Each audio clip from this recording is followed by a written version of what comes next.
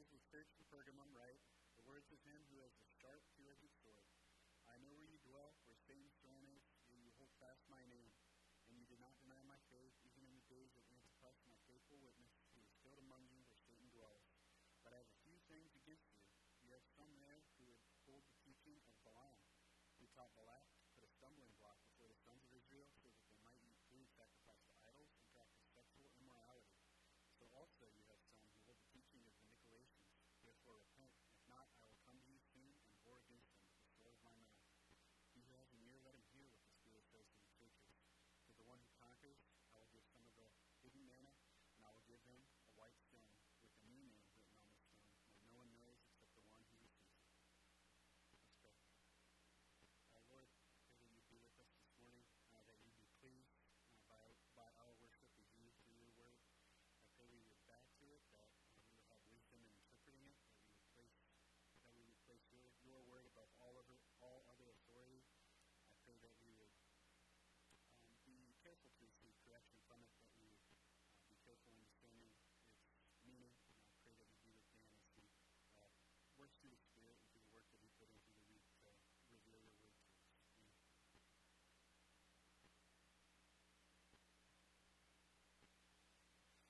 Amen. I do want to take a few moments again as church family address what's taking place in our church body this week. I saw the heartbreaking email that went out yesterday concerning the Reeds. Jared Moore, we know them well. They went in for their anatomy scan of the little baby, just that the normal scan that you go through about halfway through your pregnancy. So everything seemed all good. They went in, and the doctors discovered that little Poppy Joy, little girl, had named already, and shared that Poppy Joy, she's growing and developing, has a condition where the skull does not completely form as it should.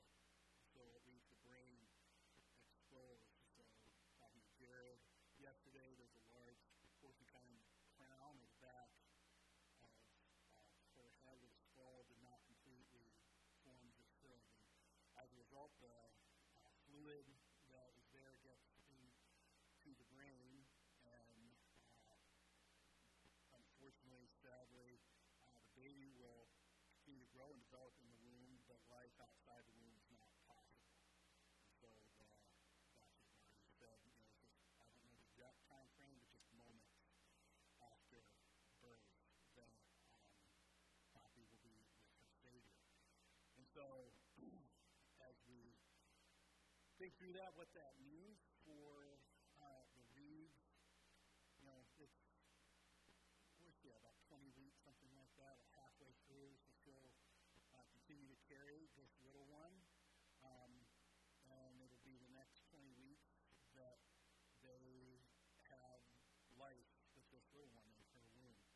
The doctor said more than likely, the motor functions, all that, will continue to grow and develop when she's in the womb, and so she will grow, she'll develop, she'll feel the kicks, she'll have that little one right there, be able to see it, elbow or whatever it is, it goes across the stomach, and all those little sensations, and we're giving them that time, and yet knowing that in the end of that time, we can bring that little one home.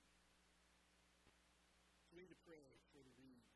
We need to surround them in our love and prayer and care and concern.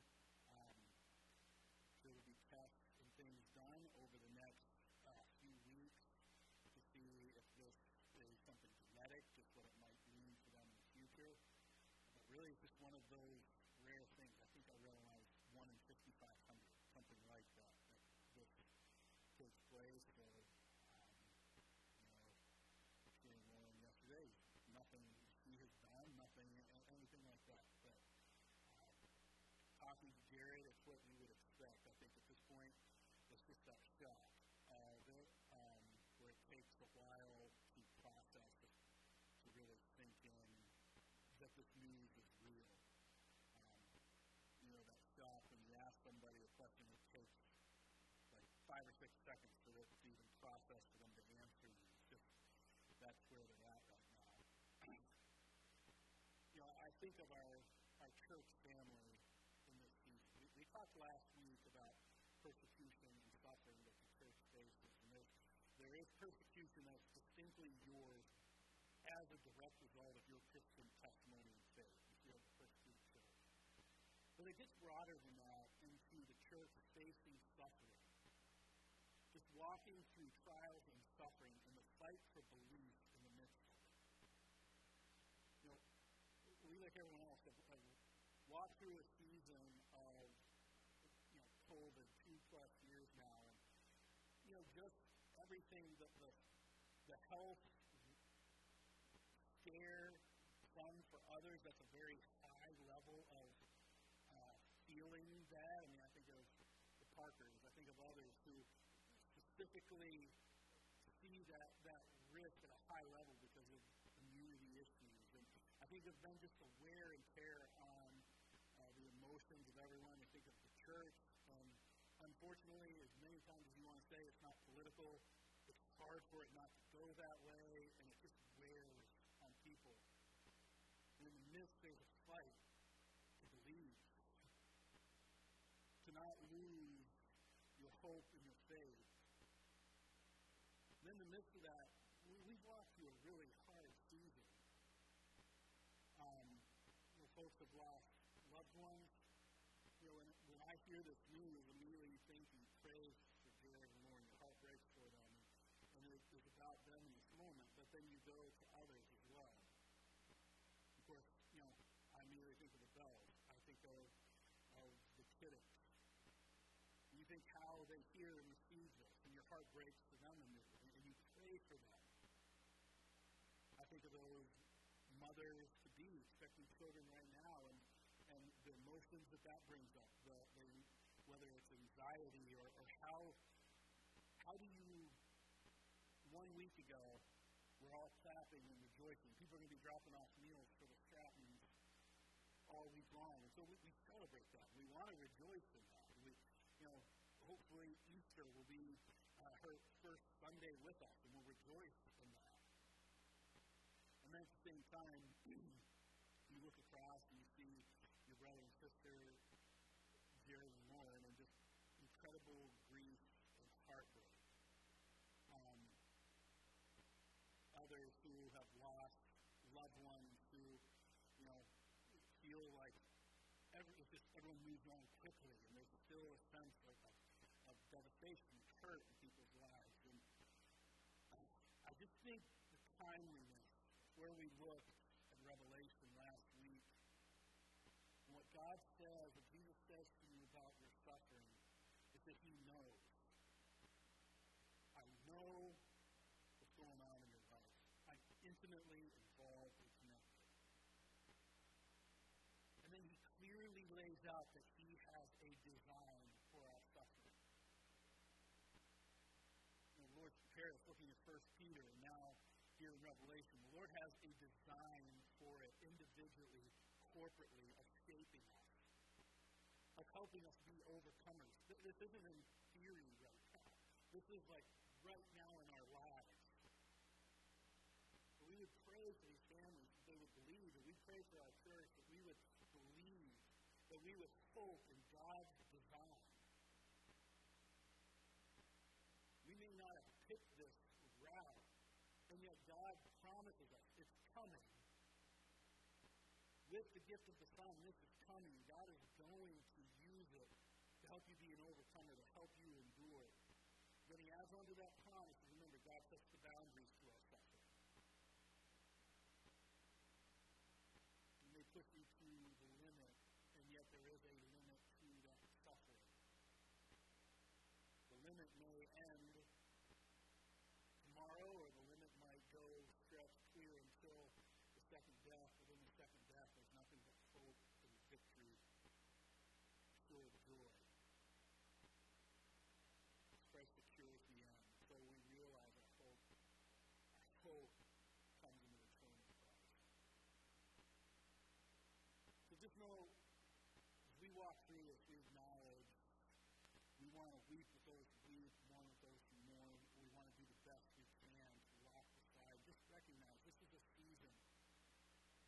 pray that God brings relief, and yet at the same time we understand God has promised this will be the journey of those in this pilgrim's journey. Willing through the sufferings. We pray that God will use it to refine us all, to make us overcomers, help us persevere to the end.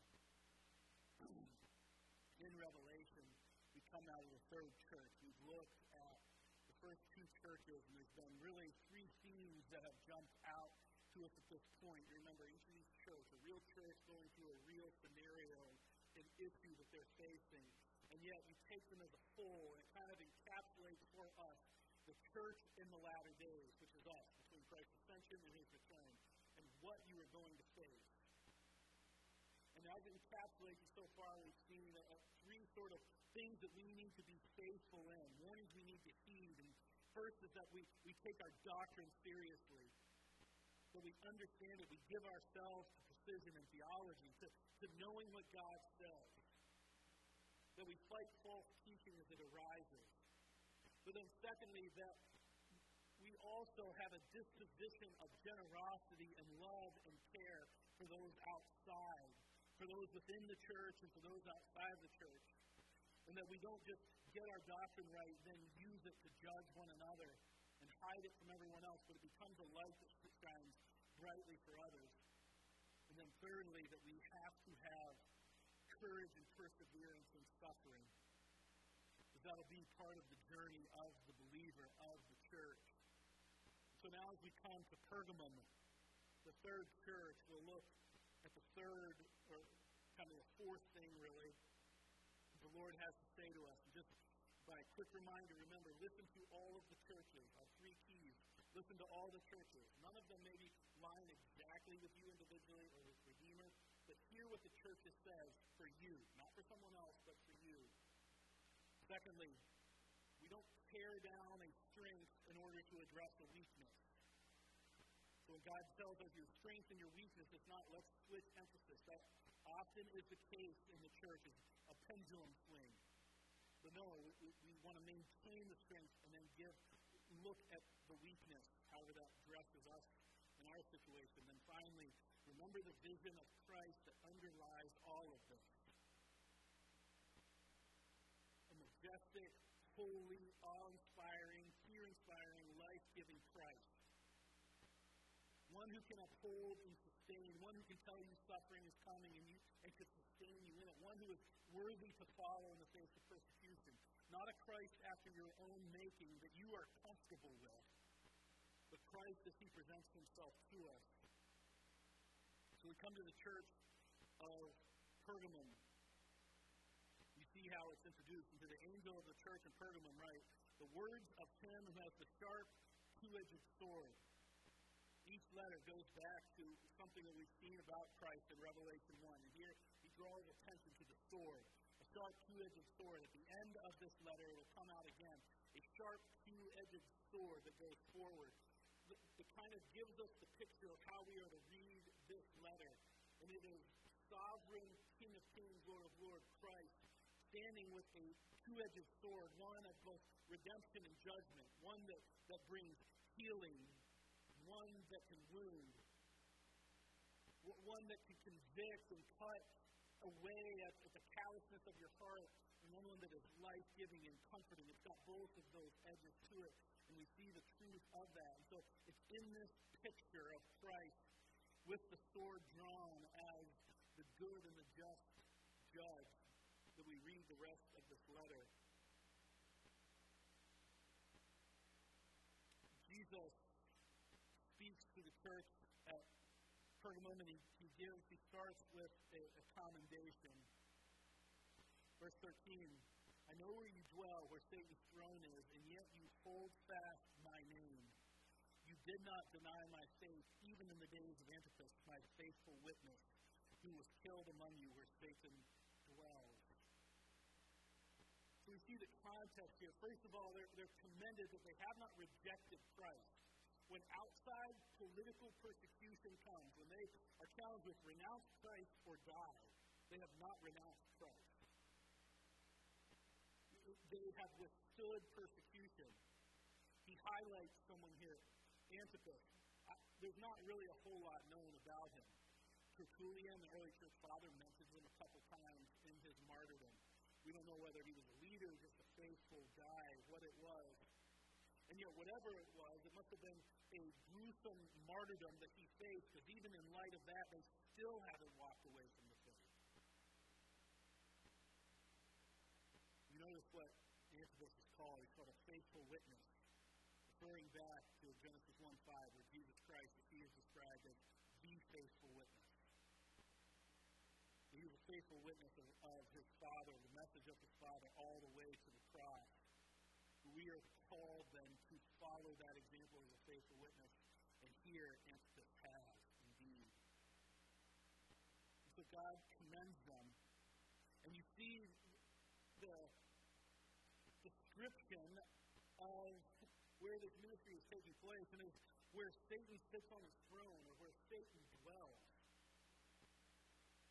If we looked at last week, remember Smyrna was sort of like within Asia, and in Asia Minor, Smyrna was like the hub of military, political presence for Rome in Asia Minor. And that's why persecution was so heavy on the church of Smyrna. Pergamum is sort of the hub of Roman religion and cultist practices. There's all kinds of temples built there. A temple to Zeus, all kinds of worship that is taking place there. And you see it in this letter. And in this sort of pagan, cultist religion that is taking place, God says, here you have the throne of Satan. You have all kinds of evil being put forward as good and acceptable. That's a historical context where culture, where competing religions are turned against Christianity and are running against it. We know this is true. We see it again and again through Revelation. But we know it's true that the church will prevail, but it is being built in enemy territory. The promise of Jesus that he will come in Revelation, it starts that he is coming into enemy territory because he's going to enter into war. He declares war on the serpent in Genesis 3. When Jesus Christ is born, he enters into darkness, into enemy territory. He has come to overcome the works of Satan. When it says that Christ will build his church and the gates of hell will not prevail against it, you're going to know that they're going to try. And so we see that indeed the church is being built in enemy territory, and yet we could take some courage that even in the darkest places, Christians exist. Worship of God exists. The church exists. And God sustains it. And so he commends them. And yet, as he goes on, he says this, but I have a few things against you. You have some there who hold the teaching of Balaam, who taught Balak to put a stumbling block before the sons of Israel, so that they might eat food sacrificed to idols and practice sexual immorality. So also you have some who hold the teaching of the Nicolaitans. What he has against them is while they have taken a bold stand from the political pressure and the things coming in not to denounce the name of God, within the church, compromise is running rampant. Compromise in their ethic, compromise in the way that they live, compromise then even in the doctrine and ethic that is going to sustain the church within. And he has this against them. It's running rampant. He refers to the teaching of Balaam. If you remember the story of Balaam back in Numbers, you probably remember the beginning of it because of the donkeys, right?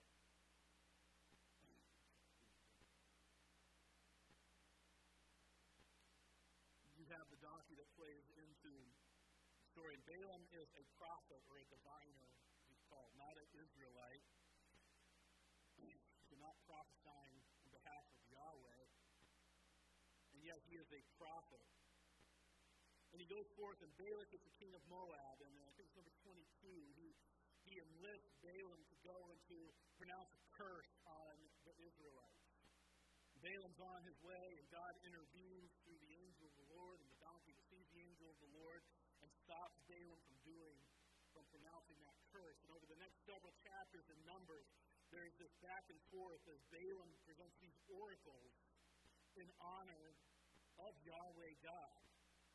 But then you see in chapter 25, some time has passed, and you see that Moab, the Moabite people, have infiltrated the children of God. And through marriage and through relations and through religion and lifestyle, they have infiltrated subtly, they have infiltrated the people of God. And there is all kinds now of compromise taking place. And they've moved so far away from the worship that God has called them to. They haven't outright rejected God, but they've just included all of this Baal worship. Baal is pure. You get to Numbers 31, and judgment comes on Balaam. And you see in Numbers 31 that it says that Balaam instructed Balak to take this course of action. To subtly undermine, to intermarry, to bring in a lifestyle, to bring in feasts and pagan festivals into the house of God, into the children of Israel, to suddenly undermine it, and it would bring devastation, and it does bring devastation and God's judgment. So when it talks about the teaching of Balaam, it's not so much a set of doctrine, but it is this method that he uses to destroy the people of God, to work against the people of God, and that is subtle compromise. The Nicolaitans, then, are contemporary with this church. And the Nicolaitans are doing the same thing. They are taking the approach that Balaam took. Now, it seems like the Nicolaitans, it's not quite so planned out and organized as it was with Balaam and Balak as an actual tactic. But unwittingly, the Nicolaitans are having an influence within the church that is tearing down the church's ethic and tearing down the church's teaching and tearing down the church's morality. It's interesting, the name Balaam and Nicolaitan, one's Greek and one's Hebrew, but they both have the same meaning. It means to mean the Lord or conqueror of the people. They're the conqueror of the people, Lord of the people. And through subtle compromise, that's exactly what takes place. And so we see what has infiltrated this church. A church that is bold in the sense of they're willing to die instead of forsake the name of Christ. And yet within they are not courageous and discerning, and they allow all kinds of error in. They're kind of the exact opposite of Ephesus.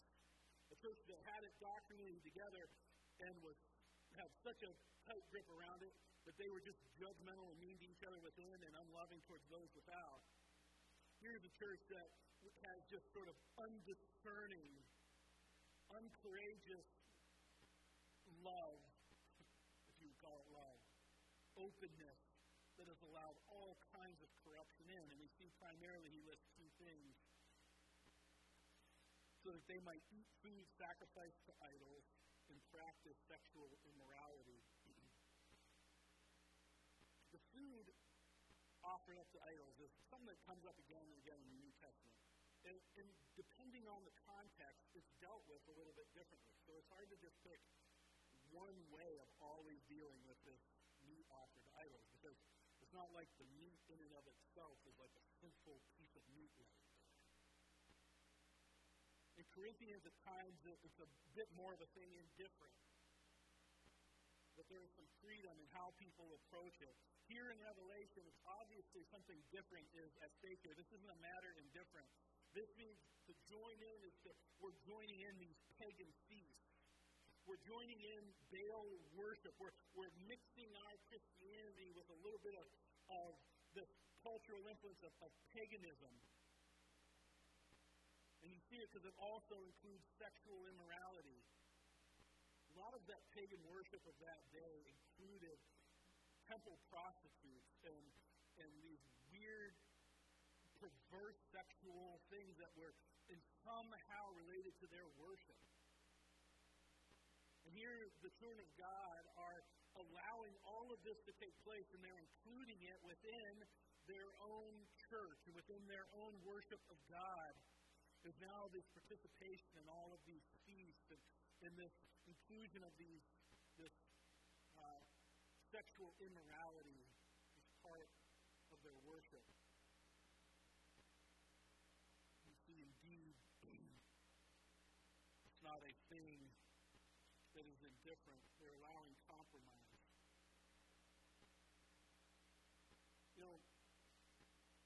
I want to say, I had it written down, and I took it down, but initially I said, if there's ever been a time when that is true, I thought every time the church has ever existed, compromise has existed. 2,000 years ago, it was taking place.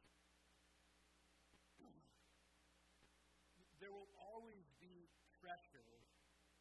There will always be pressure to compromise, whether it's doctrinally, theologically, ethically, socially.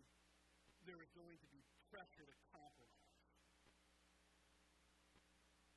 A lot of it is because we are geared that we don't want to be unloving. We want to reach out. It takes a matter of discernment and courage to walk that line between unlovingness and compromise.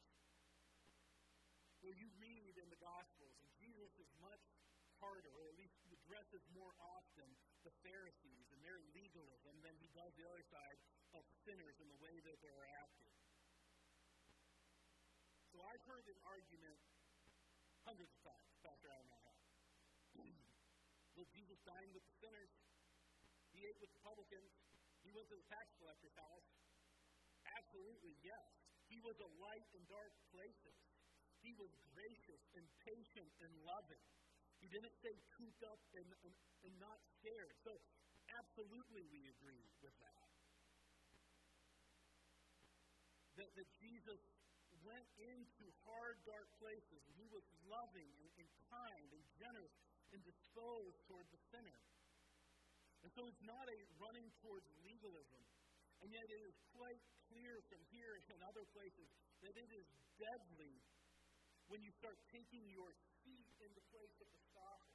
That when your influences, as Psalm 1 would tell us, the difference between the wise man, the blessed man, and the fool, is the one who meditates upon the Word and lets the Word become his delight, and that is what influences them, or the one who stands with the sinner, the evil one, and the scoffer, and lets that influence them. That person's blown all of that. I think there's a lot more common sense than we allow for in understanding the difference between Jesus dining with the publican and us being outward in light in the darkness, being graciously and kindly disposed toward people, before just with no discernment opening up ourselves to all kinds of cultural sin and social sin and things that run in the face of God's moral law for us.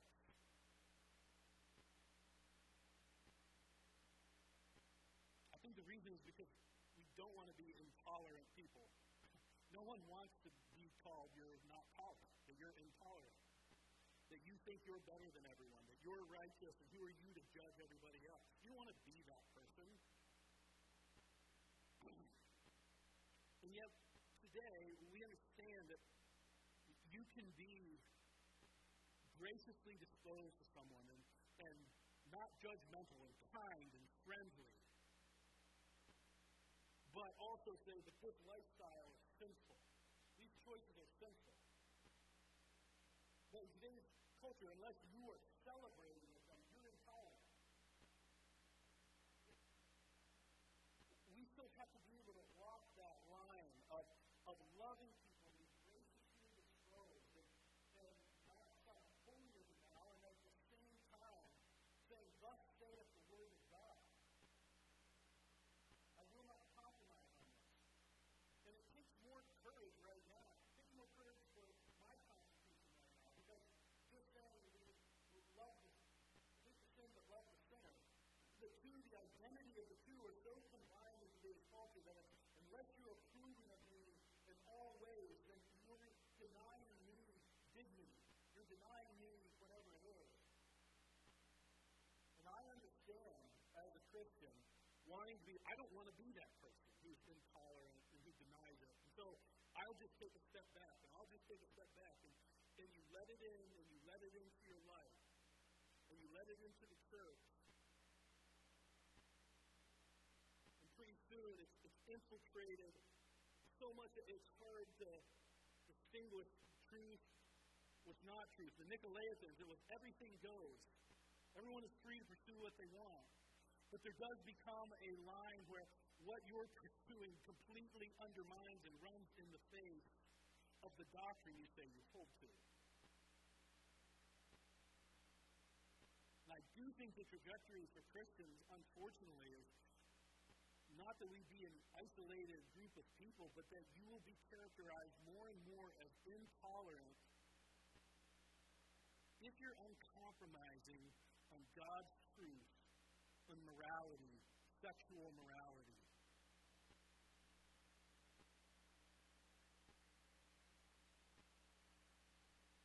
So he looks at the church and says, this is where you're at. I get it. I commend you. You haven't denied my name. Even when a horrible death was brought to somebody in your church, you still didn't deny my name. But this subtle infusion of ungodly thinking and ungodly lifestyle that then flows into a watering down of doctrine and theology. I'm coming with the sword, and I'm going to come with justice and judgment. When God's word goes forward, it does go forward with power. It does not return void. It either brings this sexual means of salvation that it is working in your heart towards your final salvation, or it is God's righteous judgment as you deny it again and again and again. But it does not return void. It may feel like I can just avoid the issue, like I get you come to church or you get up and you decide whether to read your Bible or not. And that one day and that one moment feels like it's more hassle to come to church than it was worth. Or the extra sleep in the morning was better than getting up and reading our Bibles. So I get day by day it's hard to judge the power of the Word, but the accumulative effect of it, it's life-giving or it's damning. It's a two-edged sword that goes forward that way. So look at Pergamum, he has this against them. They're compromisers. They're compromising the truth, and it might be from a good place, and it might be out of a desire to not feel judgmental and not whatever, but in the end, they are not being discerning, and they are not being courageous, and it's about ready to shipwreck their city. So he tells them in verse 16, therefore repent. Therefore repent. You know, repentance is part of the journey of the Christian life, faith and repentance. That's why even in the Lord's Prayer, we're called to that. Give us our trespasses. It's a gift of God. We know that. Ephesians tells us that. The grace we save through faith, and that is not of yourself, for it is a gift of God. Faith and repentance work together. Believing Christ's promises, turning from that which is evil to pursue that which God has called us to. So this idea of repentance, it's not this, it doesn't need to be this one moment. It's part of an ongoing life of faith and repentance, of faith and repentance. And he called the church, be humble. This is part of the journey. But listen, if you have ears to hear, you need to hear. Because you can't just ignore this and it goes away. There is no not being accountable for it. He who has ears to hear what God has to say to his church. Because there's promise for those who do, and there's warning and judgment for those who don't. The word of God going forward demands that you listen and demands that you respond. If not, verse 16, I will come to you soon and war against them with the sword of my mouth. He who has an ear to hear, let him hear what the Spirit says to the churches. Again, as Christ is speaking, he's walking in the midst of his candlesticks. He's walking in the midst of his church right now. He's telling you, listen.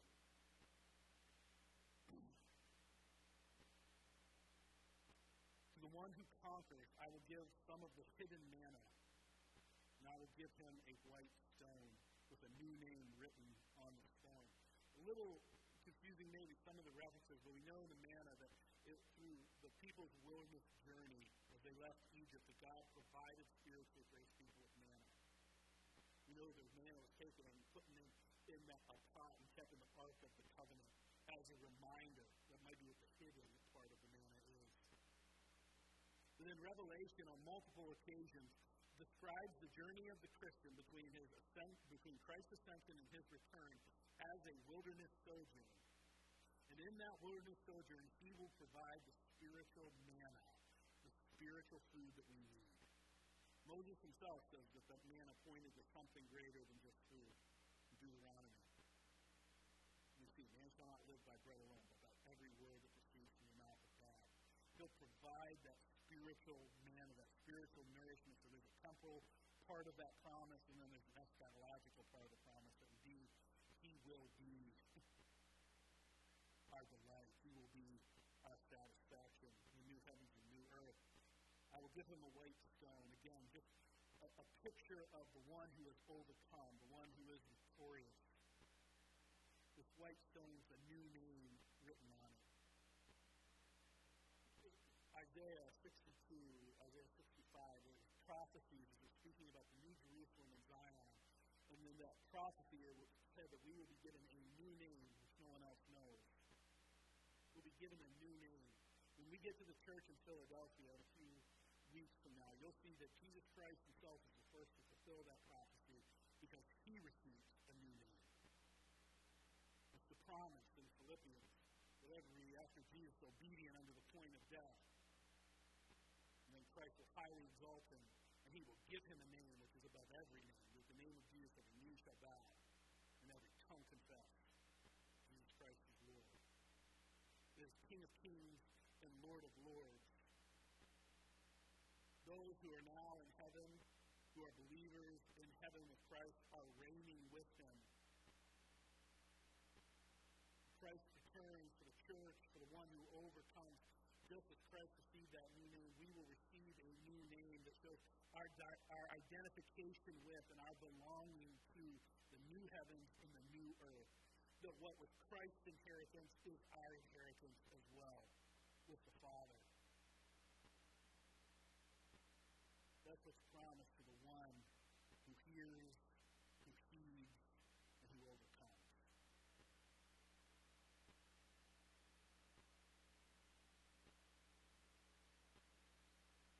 I think this one is tricky for us. It's just the reality of it.